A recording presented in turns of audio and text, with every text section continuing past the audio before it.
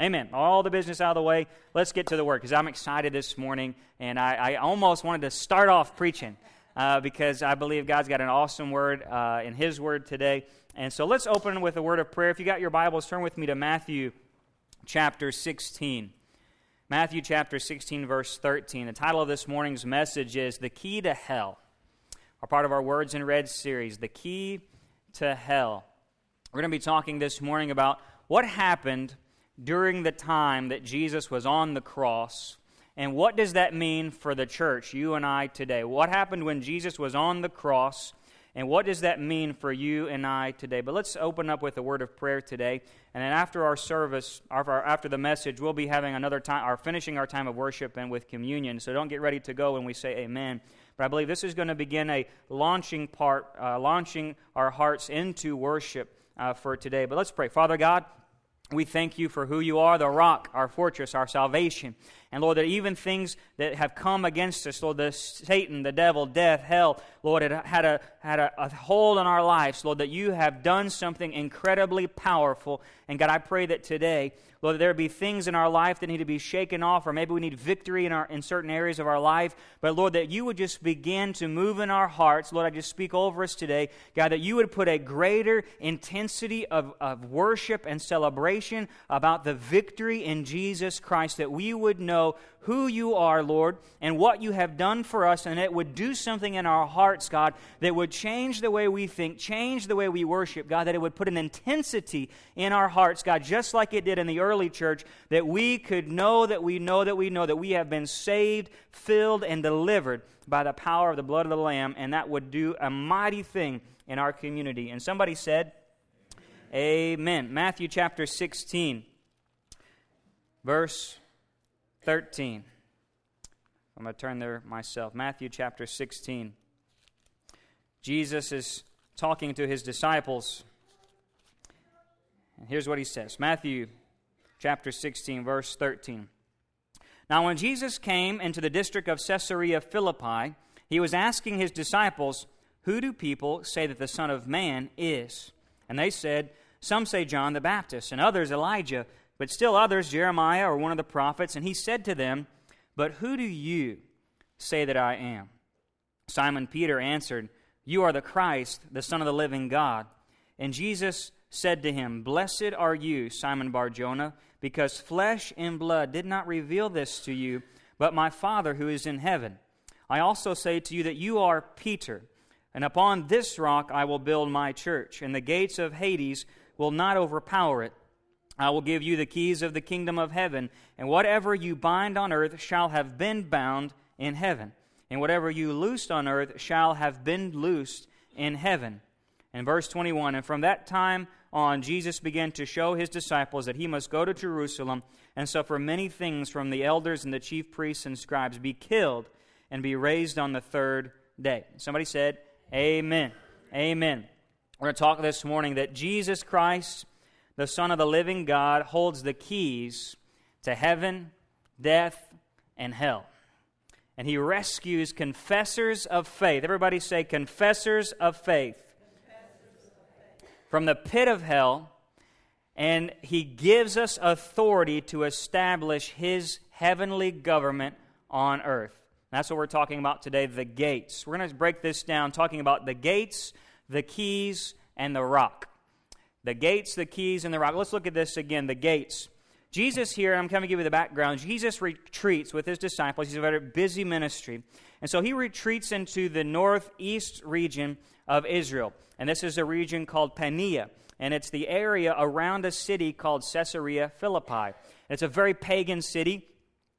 Herod the Great put some things there. His son Philip named it after himself and the Caesar, Augustus. And so Jesus retreats, but there's something interesting about this area is because in this area, this city was wickedness. And Jesus retreats into the wilderness. There was a cave in Caesarea Philippi. And this cave was put into the hill, and I've actually had the chance to go there. I'll show you a picture here. There you go. Show you a picture. This cave was into the hill, and in front of the cave, they built a large temple to the god of Pan. And you've probably seen this figure in mythology, or it's a man who's got the hind feet of a goat, but he plays the flute. Maybe you see it on movies or different things like that, his pointy ears. And he was the shepherd god, the god of the wilderness, a Greek god. And he was a god of sexuality and sensuality, a very pagan god of lyric music. And this cult of Pan built this cave to him.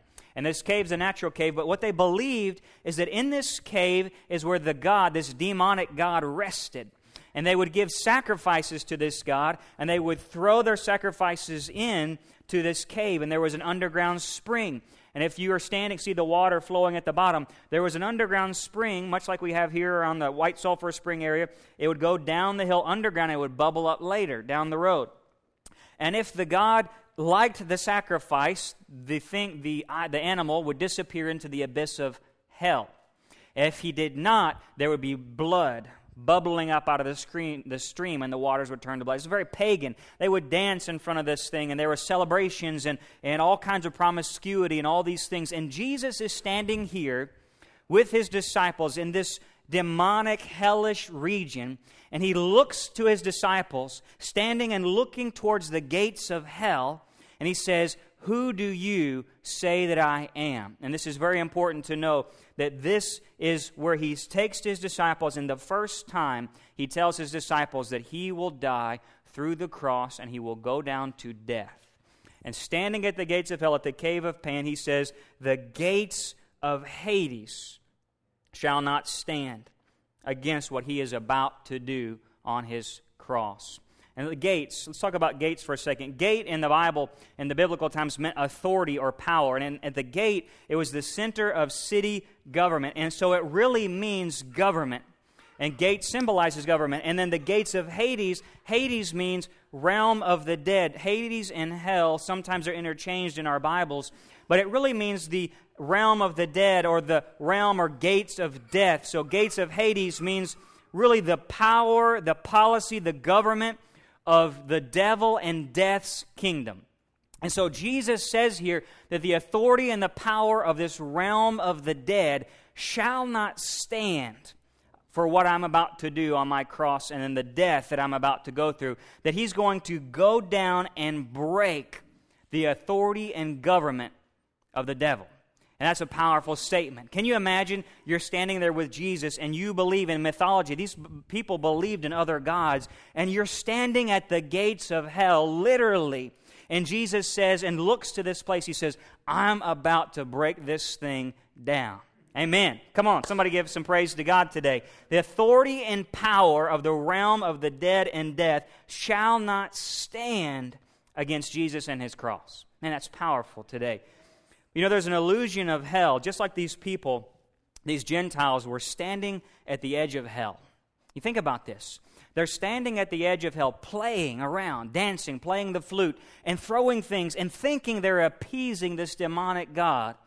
And yet, just like today, people today dancing so close to the gates of hell by what we think we're doing. The world today, and our idolatries, our materialism, our greed, we look at the status of the world today, the whole world thinks that we can just play around, that hell is just something to be throwing things at, to dance around, and let's just do what I want to do and follow my fleshly desires and all these things. But Jesus is standing there and saying he knows what's in that abyss. He knows that in that place is eternal torment. It's not something to joke around with. It's not something to just play and dance in the street about and play and have a party, because that's what these people were doing. But he says, I'm going to do something today that is going to change the world forever. It's not a place of dancing, but of weeping. And so Scripture declares this was the place of the dead, and all of us today, all of us who had sinned, all of us had sinned and fallen short of God's glory, that we were destined to go to this place called hell.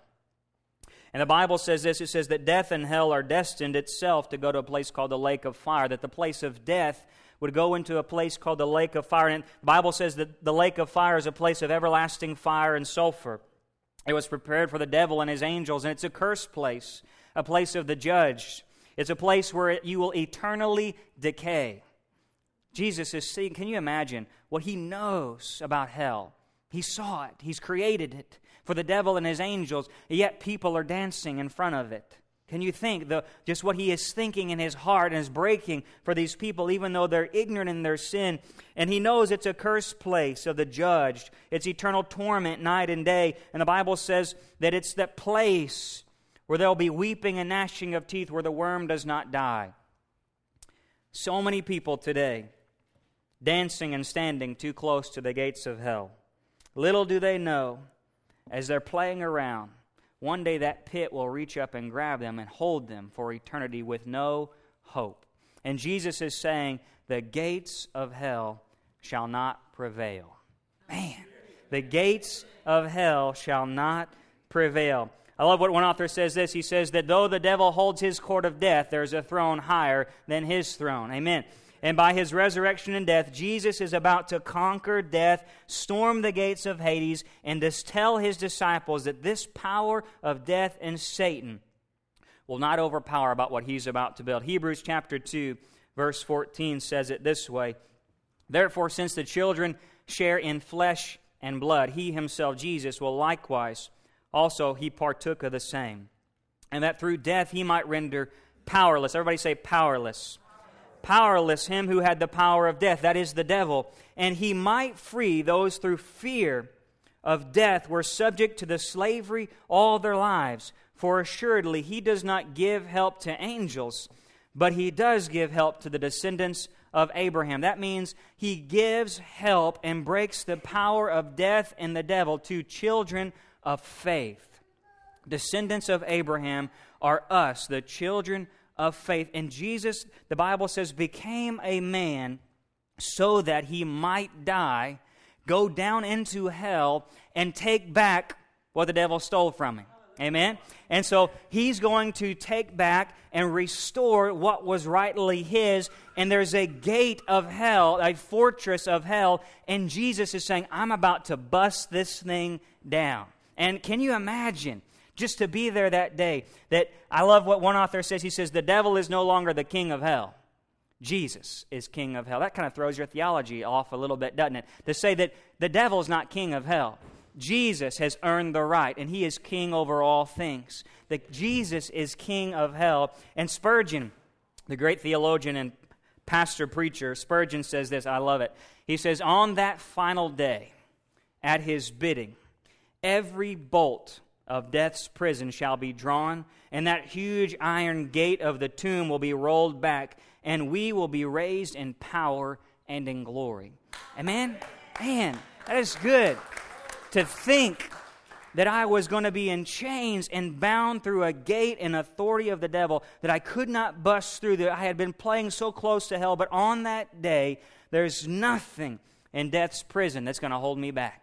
Man, I was thinking about this the other day, that when we come to the end of our life, you know, it's one of those uncontrollable things. You didn't control that you were born, and a lot of things happen in our life that are uncontrollable, but when you really get to that last few moments, all of us will die, but none of us have ever experienced it. We've met people who've experienced it, but none of us can ever tell us or ever truly understand that to know in the next few moments, perhaps I might die. I'm at my deathbed. And to know that there is a thing happening that you don't know what happens beyond that moment where you give up your last breath and you close your eyes. And it could be a very fearful thing because it's an unknown thing. There's something happening beyond this life that is real. And so when you get to that moment, will it be fearful or will it be faithful? Because it's almost hard to imagine, because we go through life so many times, and so all the time we go through the day, you never think about dying. Very few of us really go through the day thinking about dying, unless the doctor gives us a bad report or different things happen. But to know that death is powerless over me. To know that death is powerless because of Jesus Christ. Let's talk about the keys today. The keys. What is a key? I've got my keys are in my office. But a key is, what does it do? It opens and it locks, right? And similarly, Jesus is speaking of spiritual things here, but he talks about permitting and prohibiting, all right? Permitting and prohibiting. It also talks about power and authority. I'll give you an example. In Old Testament times, the chief steward, a person who was over the household, had keys. And they were symbolic, and they were carried sometimes on a handkerchief. or a long tassel. And what they would do is they'd have these keys, and it symbolized power and authority, and it symbolized their ability to lock and unlock, and it was great responsibility. And what they would do is they would throw these keys over their shoulder. So you had this long, some of us, if you ever worked at a school, or you got a lot of keys, right, brother? And so you would put them on a tassel, and you could throw them over your shoulder. And so Jesus, right here in Isaiah chapter 9, verse 6, we learn that Jesus has the master key. He has the master key. And we read this verse all the time. We never understand what it means, but it says in Isaiah chapter 9, verse 6, the government will rest on his shoulders. You know what that means? He's got the keys to government. All right? Then you see that? The government will rest on his shoulders. He's got the key. He takes those keys, it's on a tassel, he throws it over his shoulders. And so he's got the permission and prohibition. He's got the power and the responsibility. He's got the ability to open and lock all things. It says his name will be called Wonderful Counselor, Mighty God, Eternal Father, Prince of Peace. And you jump into Revelation chapter 3, verse 7, it says that Jesus has the key of David, and he can open and shut what no man other can. He can open things that no man can open. He can shut things that no man can shut. And when he shuts it, no man can open it. And that's how powerful these keys are. And Revelation 1:8 says that Jesus took the keys of death and Hades. And so Jesus is saying here, I've got the key. Jesus alone has the keys. He's earned the right. He is God. He is God's Son. And so he has all authority, all power, all dominion. And he holds the keys of the government of this world, of heaven, of earth, and of hell on his shoulders. And I love what one author says this. He says, if the lower parts of hell and death bow to Jesus, how much more does the government of this world? Heaven, earth, hell. If he's gone all the way down to the bottom and he's gained authority, you better believe he's got authority over things today. And that's awesome.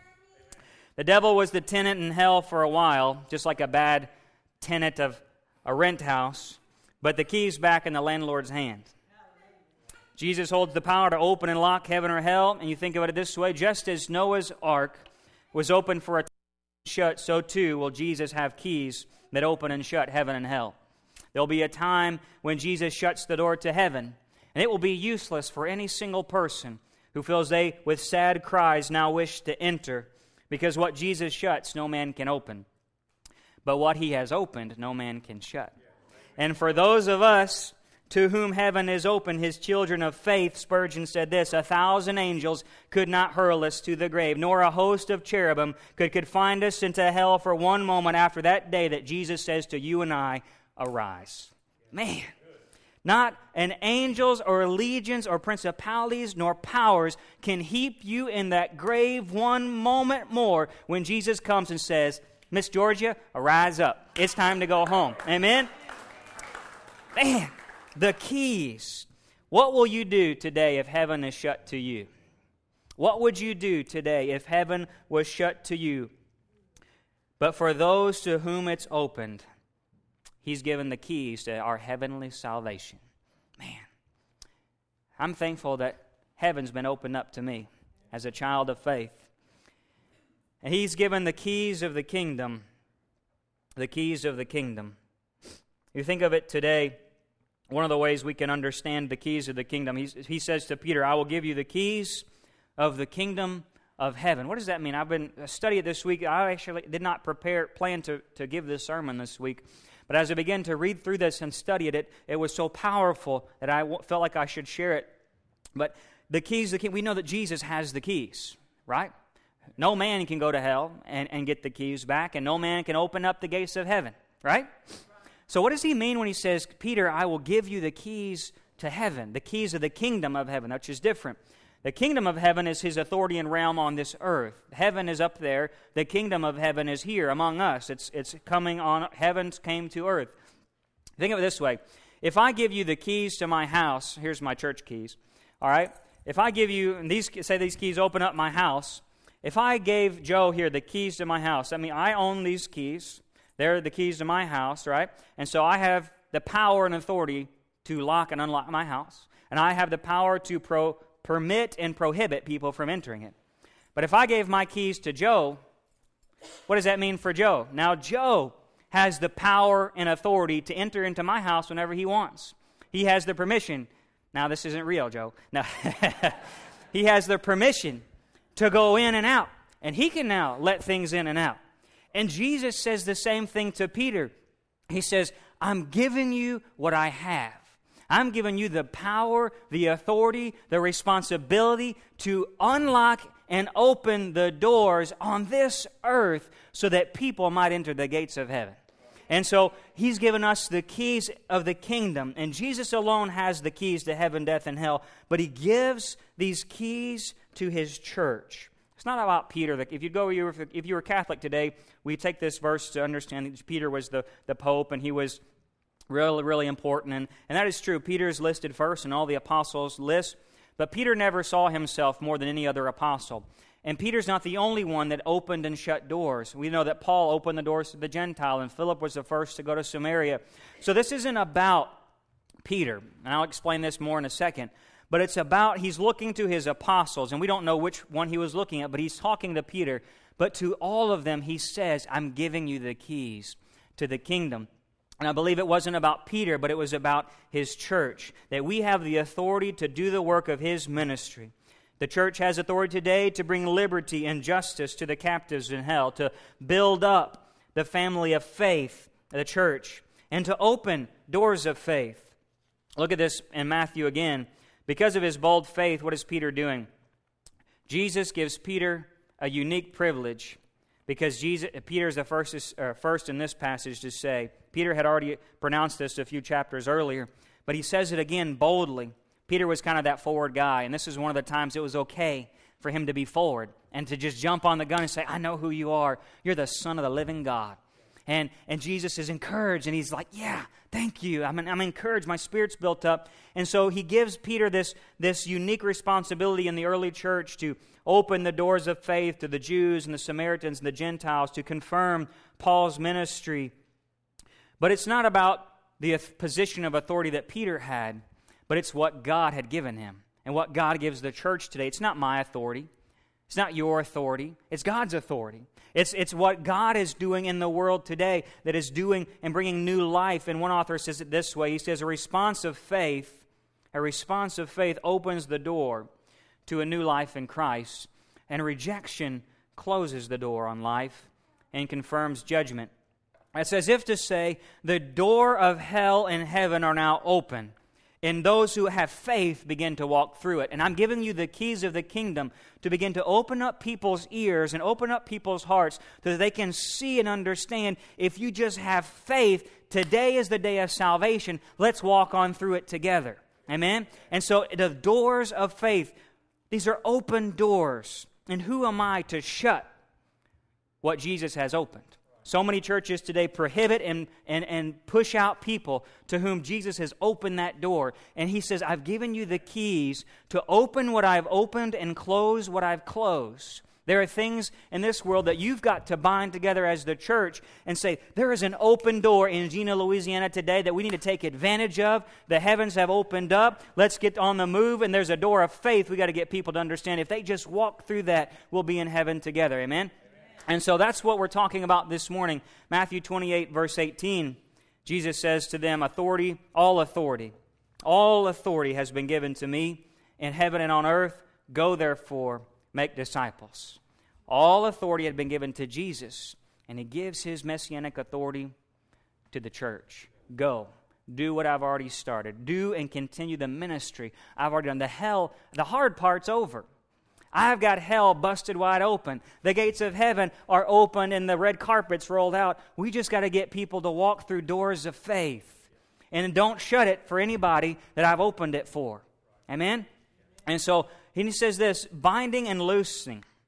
Binding and loosing. This is a very curious phrase. How many people have heard people preach on binding and loosing? And if you've grown up in a charismatic circle, and I'm around one, we use this phrase to talk about binding and loosing spiritual things. And the way that might be true, this is not what Jesus meant in this specific passage. I want to explain it to you as we studied out the Greek a little bit this week. that whoever, he says, whatever you bind on earth, and there's only one translation that actually gets it right. That's the New American Standard. It says, shall have been bound. And if it's right in the English, and you might have a translation that says, whatever you bind shall be bound in heaven. Well, heaven does not submit to me. I submit to heaven. And the earth is not lording over heaven and telling heaven what to do, and nor is man telling God what to do or not to do. But what it means is that whatever you're binding and loosing on earth shall have been or shall have already be, that you should be in agreement together with heaven and earth. And I love what he says in Matthew chapter 18, verse 18. He says, truly I say to you, whatever you bind on earth shall have been bound in heaven, and whatever you loose on earth shall have been loosed in heaven. And again I say to you that if two of you agree on earth about anything that they may ask, it shall be done for them by my Father who's in heaven. You see, it's kind of going back to the key thing. To bind means to prohibit, and to loose means to permit, or to bind means to tie up, and to loose means to break up or destroy, to permit, to allow. And so when Jesus tells his disciples that they're to prohibit and permit what has already been permitted and prohibited in heaven. And so do what you see heaven doing. You have the authority. We, the church, has the authority. And he says, I'm calling you to get to agreement together. He says, when two of you are together, there I'll be. And then when you ask things together, it'll be done according to the will of my Father. But when I've given you these keys, it's a holy responsibility. You see, I've already done the work, Jesus says. I've opened the gates of hell. I've opened the gates of heaven. And so I want you, the church, to get into agreement together to understand what the holy things that I've permitted and the unholy things that I've prohibited. There are sin issues that we come to agreement on. We stand firm and say, God has not allowed those things. We're binding those sin issues, those sinful things. But God has allowed these holy things for us today. And we need to open the doors and let holiness reign in our church. But when we come to agreement, the Bible says that that's when mountains move. You see, so many churches are powerless today because they're not in agreement. There's disunity, there's disharmony, and the keys are just left sitting there on the table. But see, Jesus says, I'm calling you together.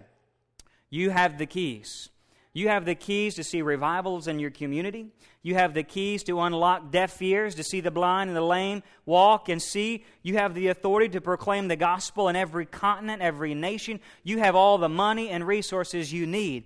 Now come together and do what? Start praying according to the will of God. Hear what heaven, and look, and see, I think sometimes we have our own agendas. This is what our church is doing. We have this program, that thing, or we're just here just to have church. But see, Jesus might have opened up something in heaven over this city, over this town, and he says, if y'all would just come to agreement together and know that I've opened up our school system, or I've opened up this recovery ministry, I've opened up all these souls that are ready to hear the gospel, the door is open. If we would just come to agreement and say, God, what's your will? What are you telling us to do? He says, just walk on through. The victory's already been given. Amen? And that's what this means. Binding and loosing. Us, the church, understanding we have the authority to bring heaven on earth. We have the authority. It's been given to us to see mighty moves of God in our communities. And we have to come to agreement to understand, heaven, what are you speaking over our church? Heaven, what are you speaking over my life, my marriage, my finances, my direction, my future, my calling? God, what have you opened up to me? And I know that I have the authority to walk on through and say, God, you've already done this. Praise you, that you have given me the victory in Jesus' name. When we align ourselves together under the will of God, he says nothing can stop his church. Nothing. The gates of hell cannot stop what Jesus has built. I don't care if they come and take our property, take our Bibles, if the sound breaks, the media breaks. Nothing can stop his church. I don't care who the president is, who the Congress is. I don't care what laws they pass. It don't matter. Nothing is going to stop his church. Amen? We have been given kingdom authority. And I'm asking us today, are we using the keys of heaven, his power and his authority? Are we being good stewards of what God has given to us. You think of it this way. In the Old Testament times, kings would give their power to lower magistrates and hold courts in their name and try matters under the law in the same way that wealthy landowner or master, he would have his big mansion and he would give keys to his chief steward, his chief servant. And that chief servant would have access to all the master's storehouse. He would go do business in the master's name in the marketplace, and he would have his master's keys and go do business in the name of his master. And the question today, whether it's under the illustration that we are lower magistrates, judges, and think there's the king, and he gives power to a magistrate and says, now go act in my name. You've got the keys to the kingdom. That's what would happen. That's what this means. Or it would be that, hey, I'm the master. Jesus is the master, and he gives his keys to his chief stewards, the heads of his household. And he says, you have access to my storehouse. Everything in heaven has been given to you. All the access to the storehouse, the treasures of heaven have been given to you. Use them. That's the talents. Invest wisely in the gifts that God has given to you. Use them, multiply his kingdom. What have we been doing with the keys to God's kingdom? Are we good stewards? Are we opening doors of faith in our communities? Are we seeing God and heaven open up over us? Do we approve of what he approves of? Is there sin issues in our life that Jesus is saying, you need to bind up those things? Those are unholy things. They need to be bound up. Or are there things in our lives that Jesus says, I wish you would just let loose in a few of these areas and let heaven pour into your heart. Stop holding on control and just say, God, pour out an abundance in my life. I'm surrendering all these things to you. And is there things in our church that we say we need to come to agreement together on? Maybe there's disagreements in your life with another brother or sister in the faith. Maybe there's back talk that we know of. All those types of things hinder the power of God being poured out in this area. It really does. That's why we're working this fall to see a revival of the Ministerial Alliance and what God began to do after the Gina 6, that all of our churches are coming together this fall. And I'm saying this early just because it fits into the sermon. But we're coming together this fall to see a great outpouring and a great prayer meeting and a great outreach to our community. And we were meeting this week even in the early stages of preparation because there's got to be unity in the kingdom of God. Amen? That's when the power of God falls, is when there's unity. But Jesus is the rock. And I want to say this, that look at this with me in Matthew again.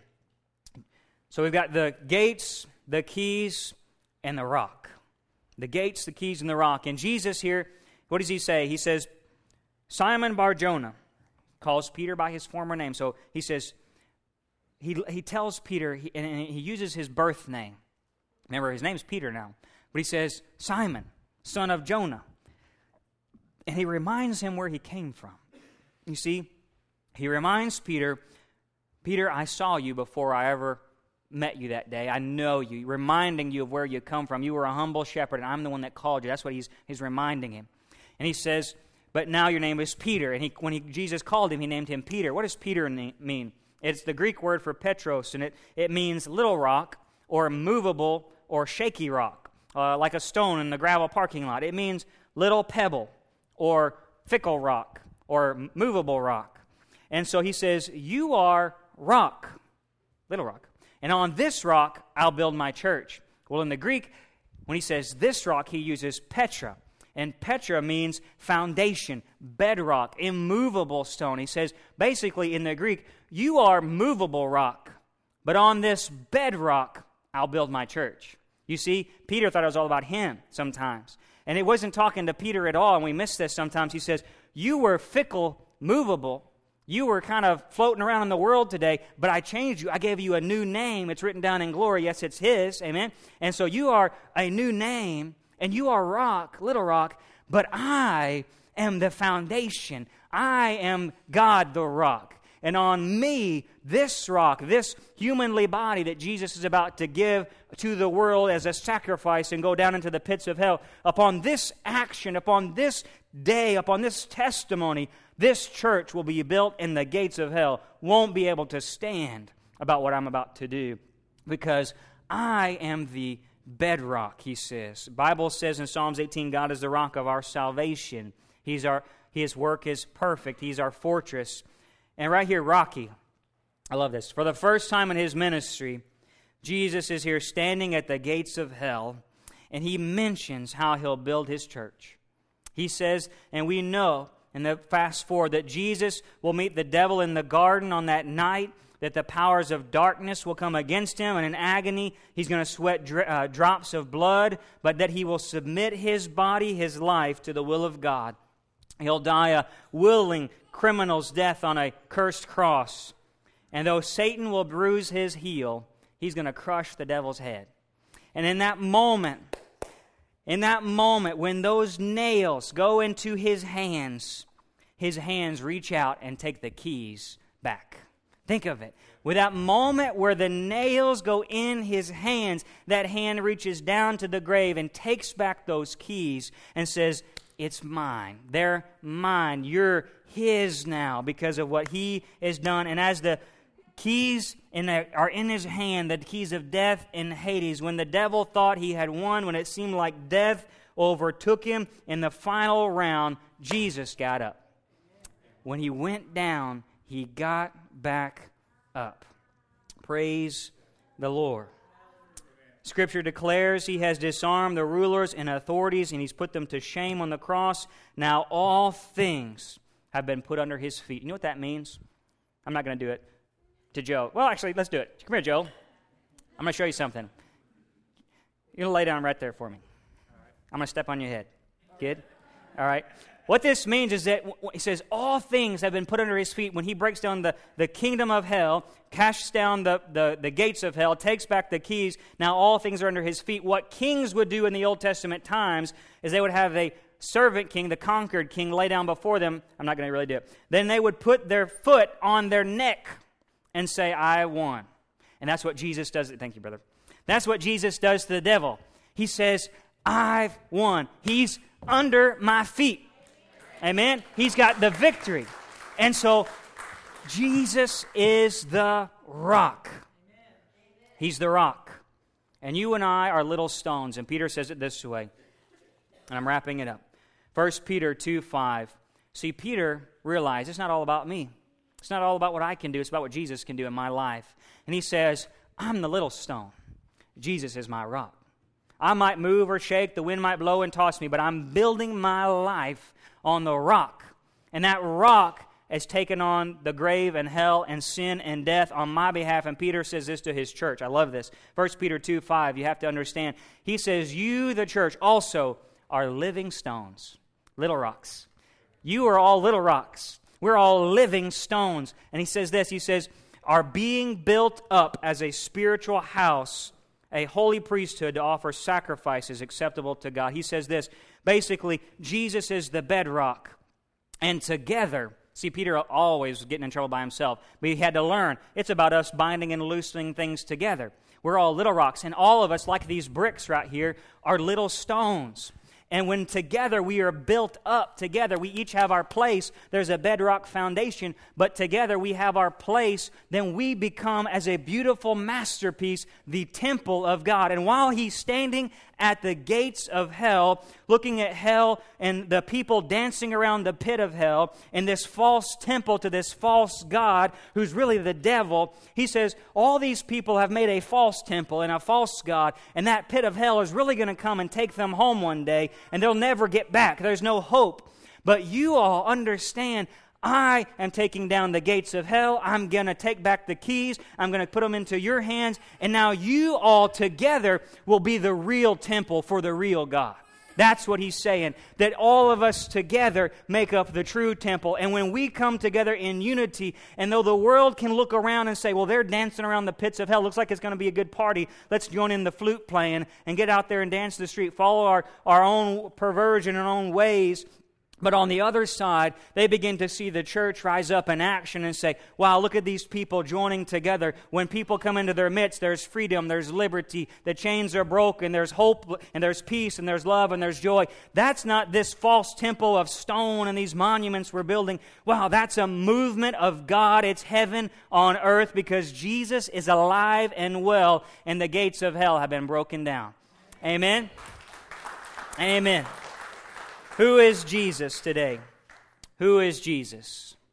Who is Jesus? Would you close your eyes with me and ask ourselves this question today?